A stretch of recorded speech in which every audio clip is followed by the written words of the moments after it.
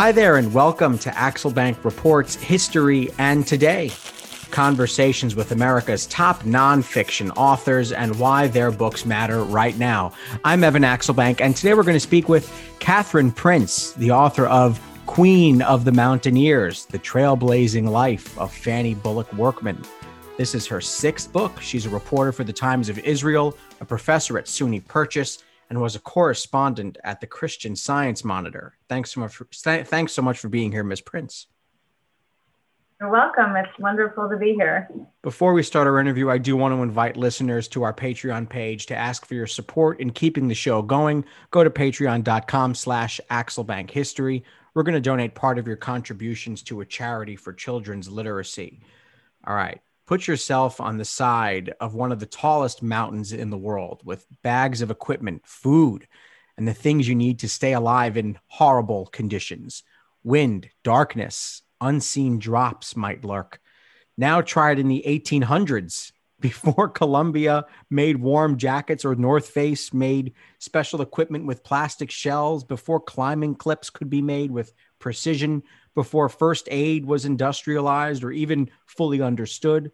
Now, if you're a man, put yourself in the shoes of a woman. If you're a woman, realize that you are carrying the hopes and dreams of your gender on your back, and that you are in competition with another female climber who is battling all the sexism you are and who wants the glory of setting records too, just like you do. That is, in short, the life of Fannie Bullock Workman, who Catherine Prince calls the Queen of the Mountaineers. Why did we need a book on her, Catherine?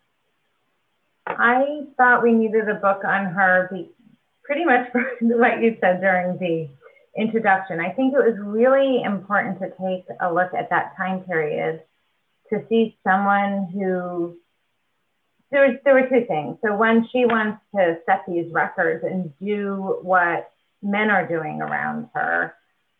Just for this, really for the sake of doing them, for testing them, which is the same reason that men do. So I think we needed to have a look at that, where we can separate out our gender and just look at performances.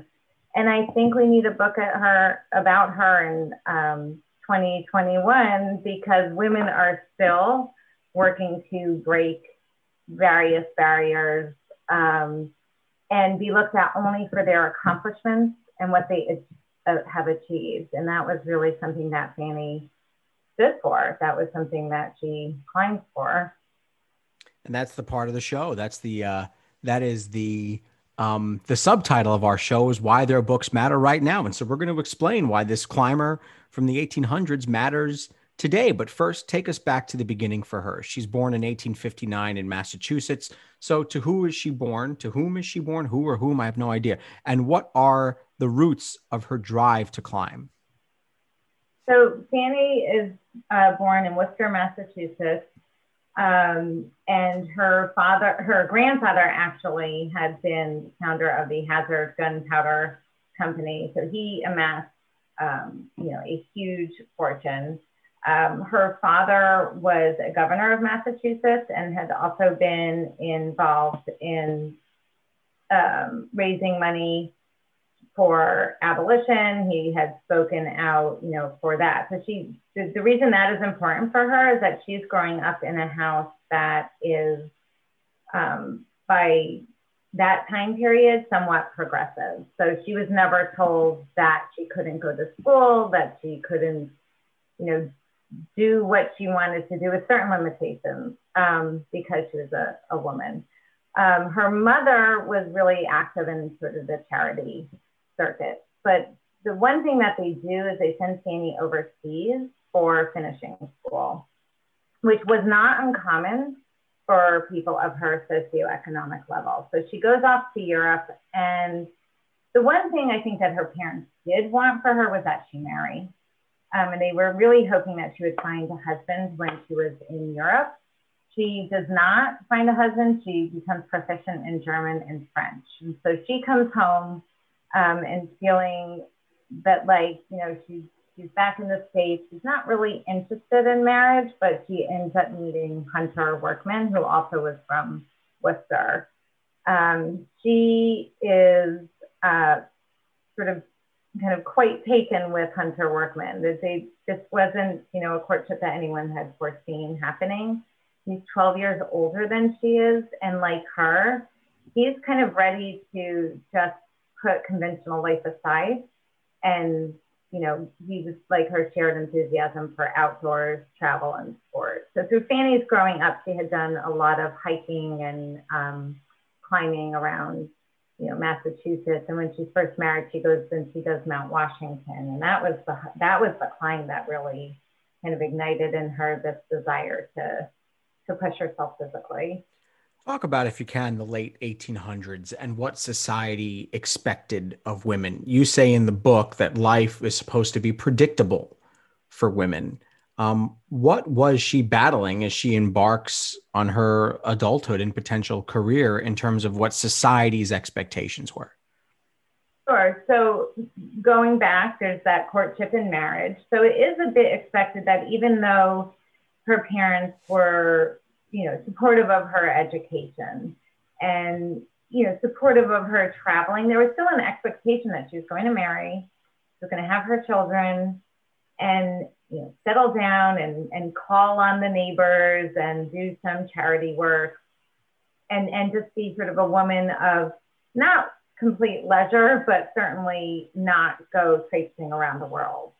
And even in Europe, there was a bit of that. They go settle in Europe ultimately, but there's still this expectation. Maybe you don't raise your children, that hands-on approach. You have your nurses and your governesses, but there's still an expectation that you are going to, go to the symphony and possibly lectures, perhaps, but you're not going to really go do this physical undertaking that she does. And at that time period, there were a lot of articles written by men talking about, that too much exertion was not a good thing. Too much exertion maybe wasn't good for your intelligence. It could have disastrous ramifications for women. So there was a lot of these articles coming out at the time too. So just based on your research, do we know how many women expressed either in diaries or to friends or, to anyone in their life, that these restrictions were difficult for them, were unfair, were not right? So I came across more in some of the articles and some of the work that Fanny was doing, where you would see more women taking to not climbs that Fanny is doing, but certainly more, walks and some hiking. Women were getting really interested in cycling in this time period. And so that was really interesting to find that was a bit of a way for women to express some independence. Department stores at that time, they would take away, there's a bit of that in the book, like take away the clothing, take away some of the things on the department floor so that women could go and cycle and practice cycling.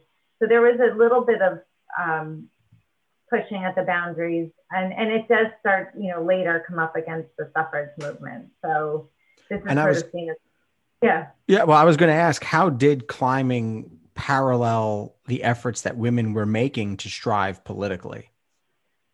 So at that time period too, we start to see different demonstrations a little bit later in Fanny's climbing career, demonstrations by women for the right to vote. So it's sort of all happening at the same time.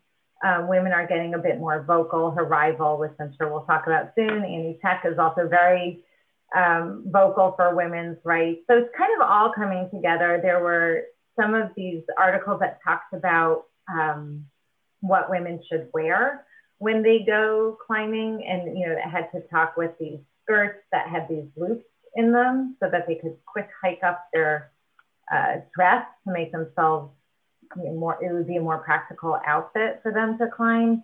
And that kind of goes into the whole suffrage movement, because there's so many things dictating what women should wear, what was acceptable for them to wear. There were women being arrested in, say, Chicago, for example, for wearing what was called bifurcated garments, which were basically, sort of really baggy pants to be able to go cycling. So all of these things are coming together. What sports are they playing? I mean, are there sports in school? Are there, leagues for women, different sports recreationally, at least? At the time she's climbing, so I didn't come across doing so much research. That's definitely not my area of expertise, but I know that women are starting. So did you have the one hand where you have these articles and these physicians telling women, too much exercise is not a good thing.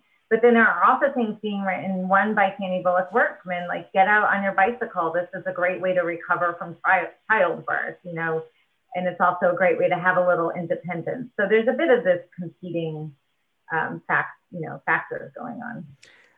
It's just interesting. It's just interesting for me to hear this because I'm married to a woman who is a much better athlete than I am and ever would be. She's run like 5 marathons or something like that. So it's just interesting to hear how far we've come, but also how different the expectations were. And I cannot imagine if she had restrictions put on her that way athletically. It's just really, a difficult thing for me to think about because it must have changed people's lives before without them even knowing it. One thing you say in the book is that the mountain doesn't care what gender you are while you're climbing it. Why did that become the perfect target, a mountain, for a feminist like her?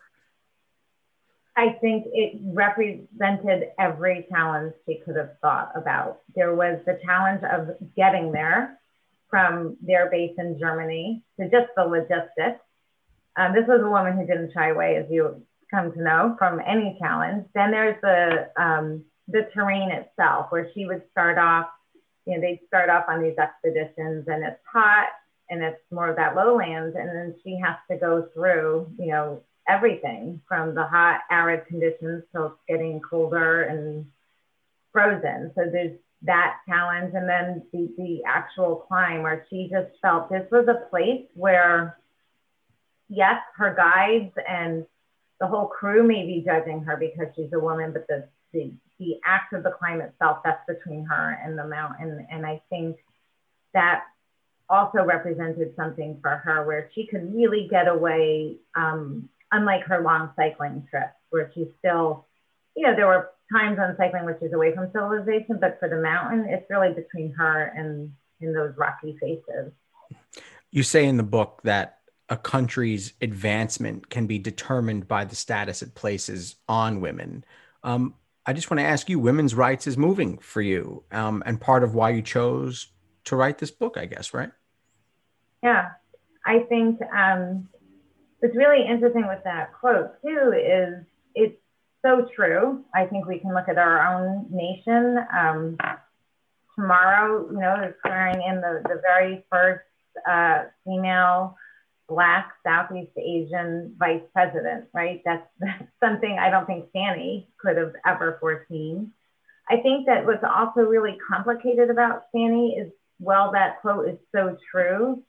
And while she was working so hard to advance the rights of women, she also very much represented where she wasn't necessarily advocating for the rights of Black women in this country and women of color in this country at that time. So it's such a nuanced quote that I think is ever aspirational for us that we can look at in 2021.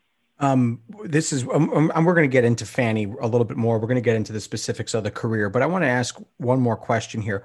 Why should men read this book, and which men should read this book? I think men should read this book if you love any kind of just being tested, right? Testing your limits in any which way. It shouldn't really matter to a male reader if the protagonist or the person, the subject, is female or male. I think there's that.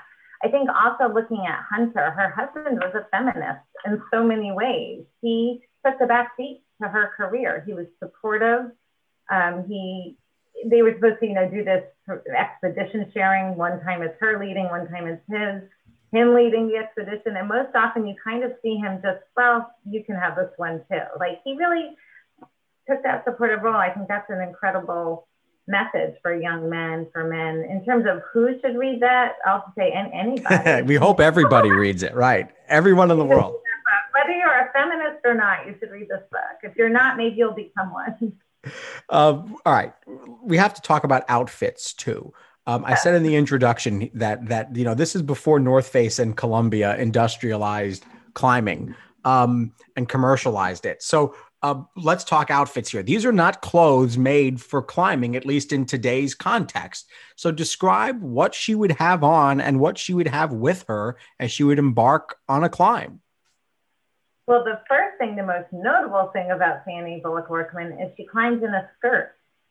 So where her rival, Annie Peck, is wearing trousers, Fannie does this. Now, Fannie does this for two reasons. One, she feels like it's my choice to wear what I want, which goes to that heart of feminism, right? It's choice.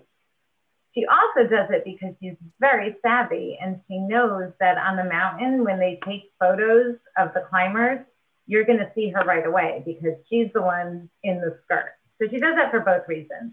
Now, for the gear, absolutely. She would be so much wool.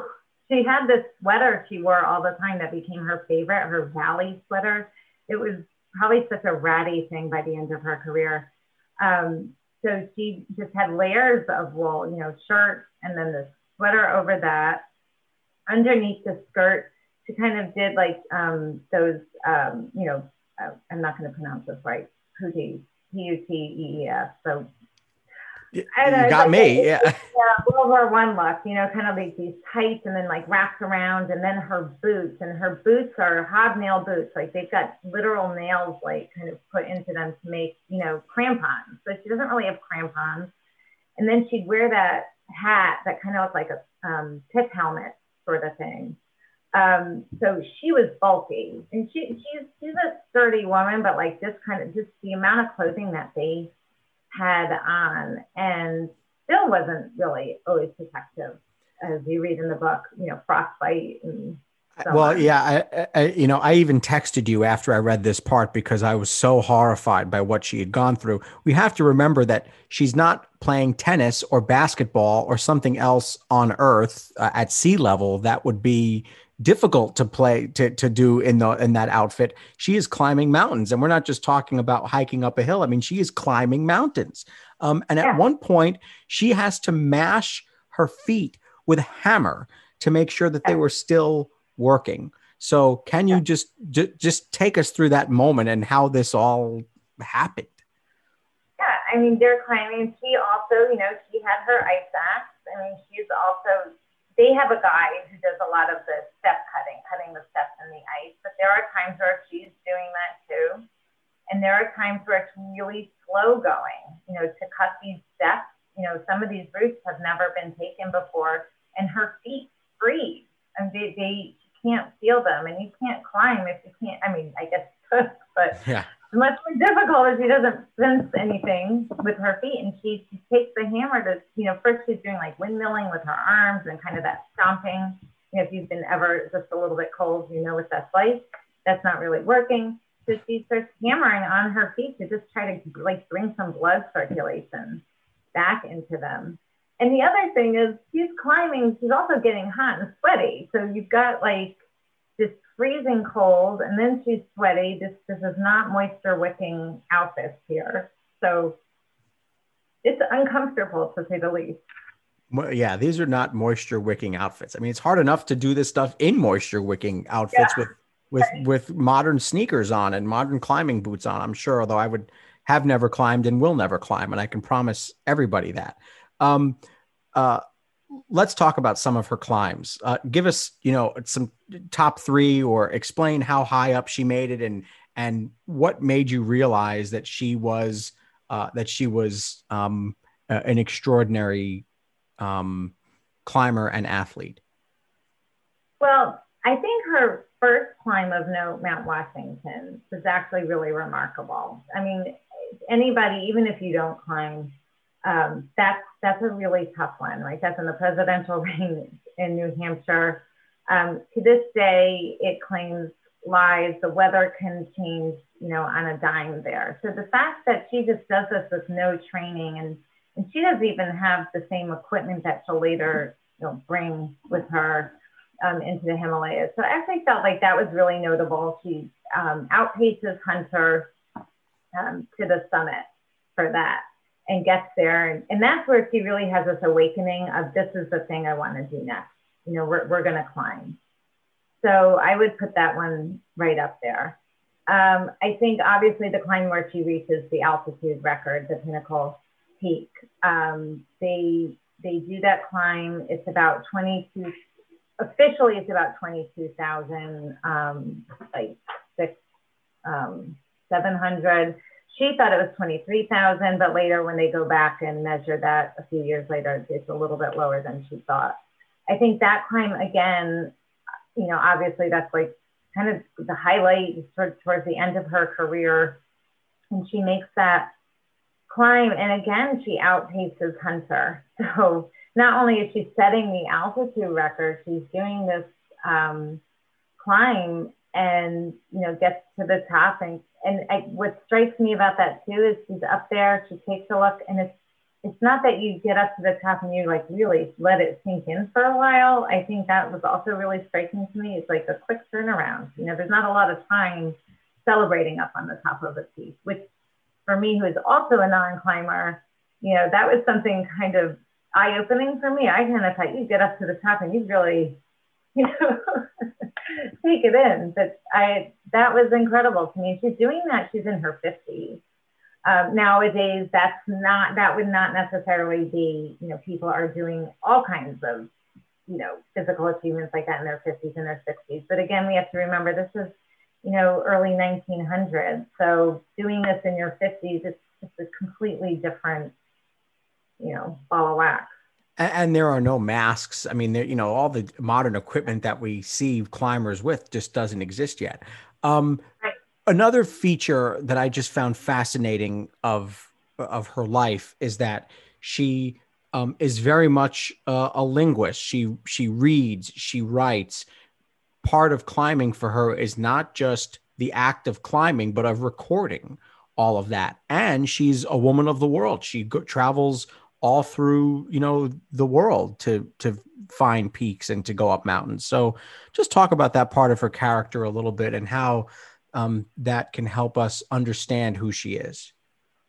So she started traveling with Hunter quite early in their marriage. And the first thing she does is they go on these incredibly long cycling trips. So she travels all through Algeria. She travels all through Italy. She travels through what's today, you know, Vietnam and Cambodia. So she does these incredible, she cycles the entire length of India. And again, just speaking of clothes, I'll just add that in there. She's also cycling in these really heavy wool garments in these subtropical and tropical places. But all the while, she is recording. She does stop to talk to people along the way. She spends time, for instance, in the ancient, you know, Jewish villages in Algeria. She's, you know, in Morocco. So, and she's writing and recording and taking photos. She's a keen photographer as well. So she is documenting everything. And then again, for the climbing through the Himalayas and recording everything. And Hunter also, both of their journals are just details of climbs and observations and altitudes. And they're just keeping everything so that they can then write their books to publish for the wider, you know, public can kind of climb along with Fanny, and they do through her lifetime. What was the goal of all that? Was it just a matter of leaving a record behind so someone like you could one day put it into a book? Was it to inspire people? What was it? I think her books are one, to inspire people. She does a lot of public speaking about it. She wants to also show that women can do this.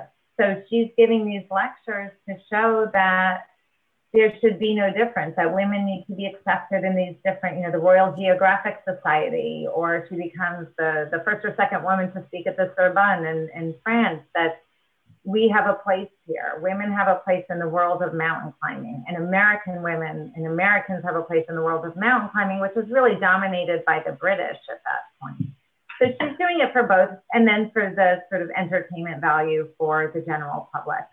It's a way for them to kind of help finance their climbing. They are independently wealthy, but it is also a way to help, finance what they're doing. I mentioned at the beginning that she has a rival in the world of not just climbing, but in the world of female climbing. Mary Peck is her name. And there was a quote that I want to read from I wrote down page 207. The quote is, both felt an urgency to test their limits. Both knew that, unlike society, mountains made no judgments. They just were. It was only a freshly cut step in the ice, or while clambering over scree or striking a granite wall with an axe, that these two women truly felt free from the confines of society. So, who is Mary, and what was similar and or different about her from Fanny? Sure. So Annie Peck is born in Rhode Island. She sort of informs her, she goes to high school in Rhode Island, and she has brothers, and she does a lot of, rough and tumble stuff with them.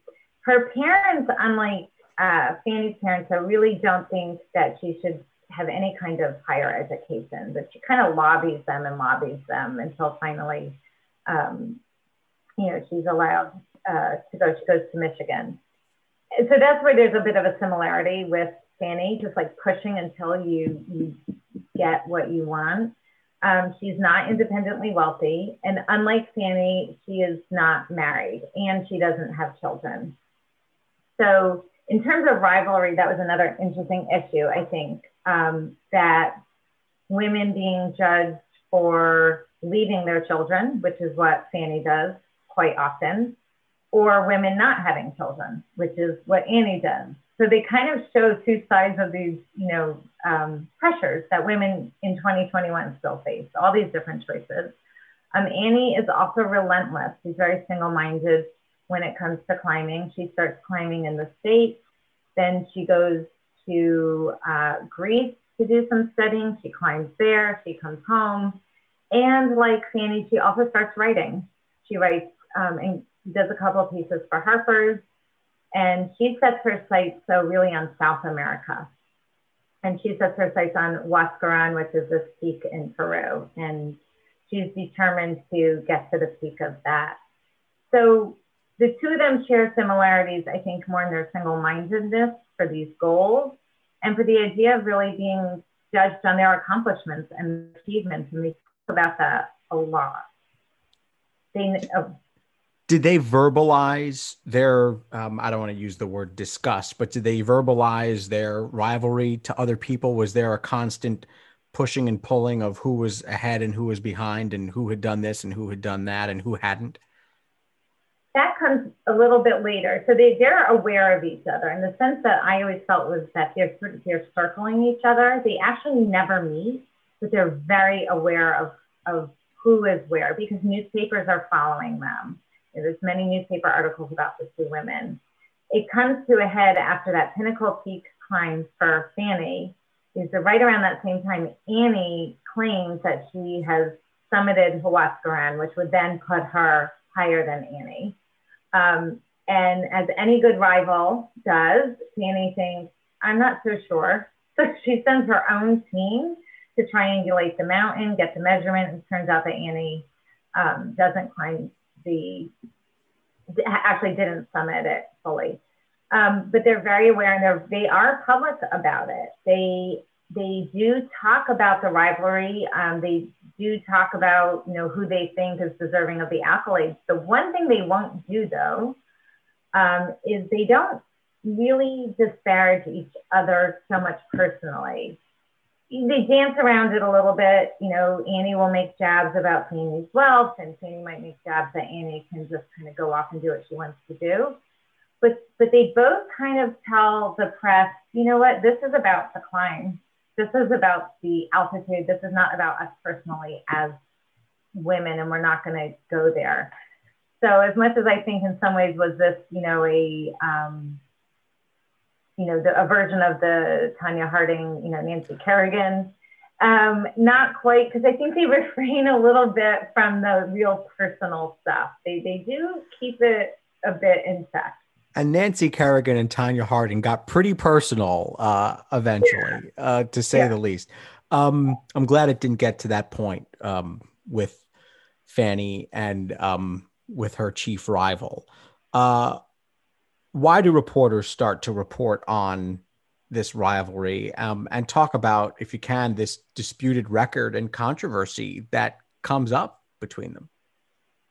So reporters had already been following the two women because they are achieving great heights, literally and figuratively. So reporters are following them. And then this is also kind of a time period where people are doing, a lot of different, these weren't stunts, but this is a kind of a time period too where you had those people trying to go over Niagara Falls in a barrel or play tennis on an airplane. So I think there's that bit of novelty here. It's also women doing this. People are still, happy to read about Peary and Cook, for example, and want to read about explorers. But again, there's that novelty factor. So they're covering that. And then within the American Alpine Club, like that whole world, this is a really big deal. Who is going to have the altitude record? And they weigh in and they take, the information from Fanny and they take the information from Annie. And then they determine that Annie did not actually reach that altitude. So it is a big deal in the climbing community. And then, to the general public, the New York Times is following this, and they have that headline, Mrs. Workman wins. And, I just thought that was really pretty great. Like to see the sort of mainstream media, really following this. How many articles did you find during your research? Did you find just mountains of pieces on her, or did you have to, no pun intended, or maybe pun intended, or did you have to, zero in on the places that were covering her and just find, kind of hold on to the scraps of what you could find?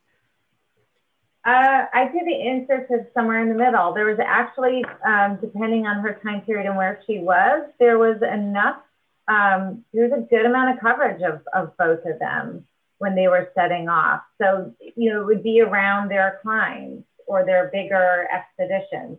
New York Times, some of the Rhode Island papers, Massachusetts, I'd find a story somewhere from the Midwest, Southwest. So they were covered, and then they were also covered in some of the British press.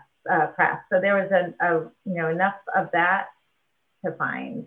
And then all the archival, all their papers and all their letters and journals. So we have to talk about the votes, the sign that says "Votes for Women." This is, in my opinion, the greatest moment of the book, the part of the book that I'll remember, other than the smashing of her ankle with the sledgehammer to make sure that it had feeling in it. This part of the book is one that I'll never forget. She gets to the top of a mountain, and there is a picture of her with a "Votes for Women" sign. It says it right on the sign, and she, plants it down. And she insists on a picture being taken of that moment. There's a picture of it. And I think that's just as important as putting, I guess, the flag on the moon didn't mean much unless someone got a picture of it.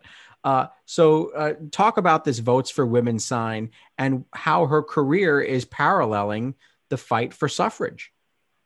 Sure. So she's going up. This is around the same time that there's these different international conferences for women's rights. It's not just in the United States, and the different suffrage parades happening in New York, elsewhere in the country. And then you also had the same time period, the antis, they were called, and those were women marching who did not want, the women's vote. So she decides on one of these climbs to make a very visual statement. She brings up that banner, "Votes for Women," and has that photograph taken so that can also get circulated and get put in newspapers. And it's really important for her. She's really, she is vocal about that. And her daughter, which I think is just important to mention too, her daughter Rachel, she is bringing up to also be incredibly independent. Rachel actually later gets arrested at a couple demonstrations for, demonstrating for the right for women to vote. So yeah, this is all just kind of coming together. And what year is it? So the sign of the vote for women, I want to say 1911 right now. Okay, so even before it happened. Wow. Interesting. What's that? I say because she stopped climbing just before World War One. Okay, yeah. So it is before. Did she have an impact? Did this rivalry and did she have an impact on women climbers, or women participation in other sports at the time? She definitely, and I think in Annie too, you know, if you give credit as well, have some impact on women starting to climb. There's this group of young women from Vassar College who, you know, a few years later, like set off to try to replicate, you know, some of their climbs, for example. So you see, you know, and in the audiences that they both lecture a lot, and a lot of Fanny's lectures, there's a lot of women there climbing. So I think she shows that, you know, she shows that you can do it too. And as she will say, you know, you don't have, I'm paraphrasing her, but, you know, you don't have to climb Pinnacle Peak, but you could, you know, go for a hike in your backyard, you know, in your hometown kind of thing. Like she is speaking to that for women, you know, that you don't have to do what I'm doing, but you certainly can test yourself on however, you know, it's good for you. There's a high school that I pass by frequently, and I pass by an elementary school and middle school from time to time. And I do see, as we all do, legions of young women and girls playing sports. What would she say if she could see that here in 2021? I think she would be extremely pleased to see that. I think she'd probably also be really in favor of young women, you know, we've seen it from time to time, who get on the football team, or, you know, who wrestle, you know, who are on a wrestling team. I think for her, it's that there should be, you know, no barrier to your gender.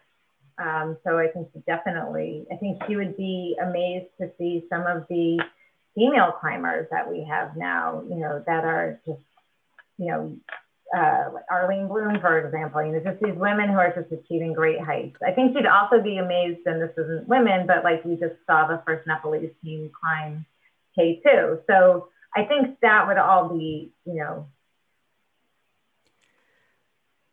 And yet today, as an example, the day we're recording this, January 19th, is the day we saw earlier today, the Mets general manager fired after just a few weeks on the job for sending inappropriate pictures and text messages. And the woman who he sent it to happened to be a reporter.